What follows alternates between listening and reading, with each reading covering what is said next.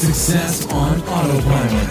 Hey, welcome to today's episode. It's Frank here, and today let's talk about what I just saw actually in the ManyChat Early Access community. Andre, who's part of the ManyChat team, posted a API link which is able to actually generate a single-use template installation link. So what it means is a few weeks ago, they actually updated the template option where you can actually generate a single use.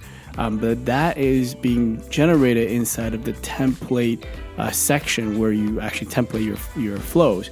But this, with the API, you can actually use it within the flow. So what it means is you can use the external request block and having it to call the ManyChat API to generate the link and save that into a custom field to be delivered within Messenger, which is really cool. And that's super useful for all of us who build ManyChat templates if you wanted to kind of just send out a single use installation link. So thanks, Andre, and thank you for listening. So if you have any question, post it in our Facebook community. I'd love to hear it and answer some of those. AboutEmployee.com/briefing.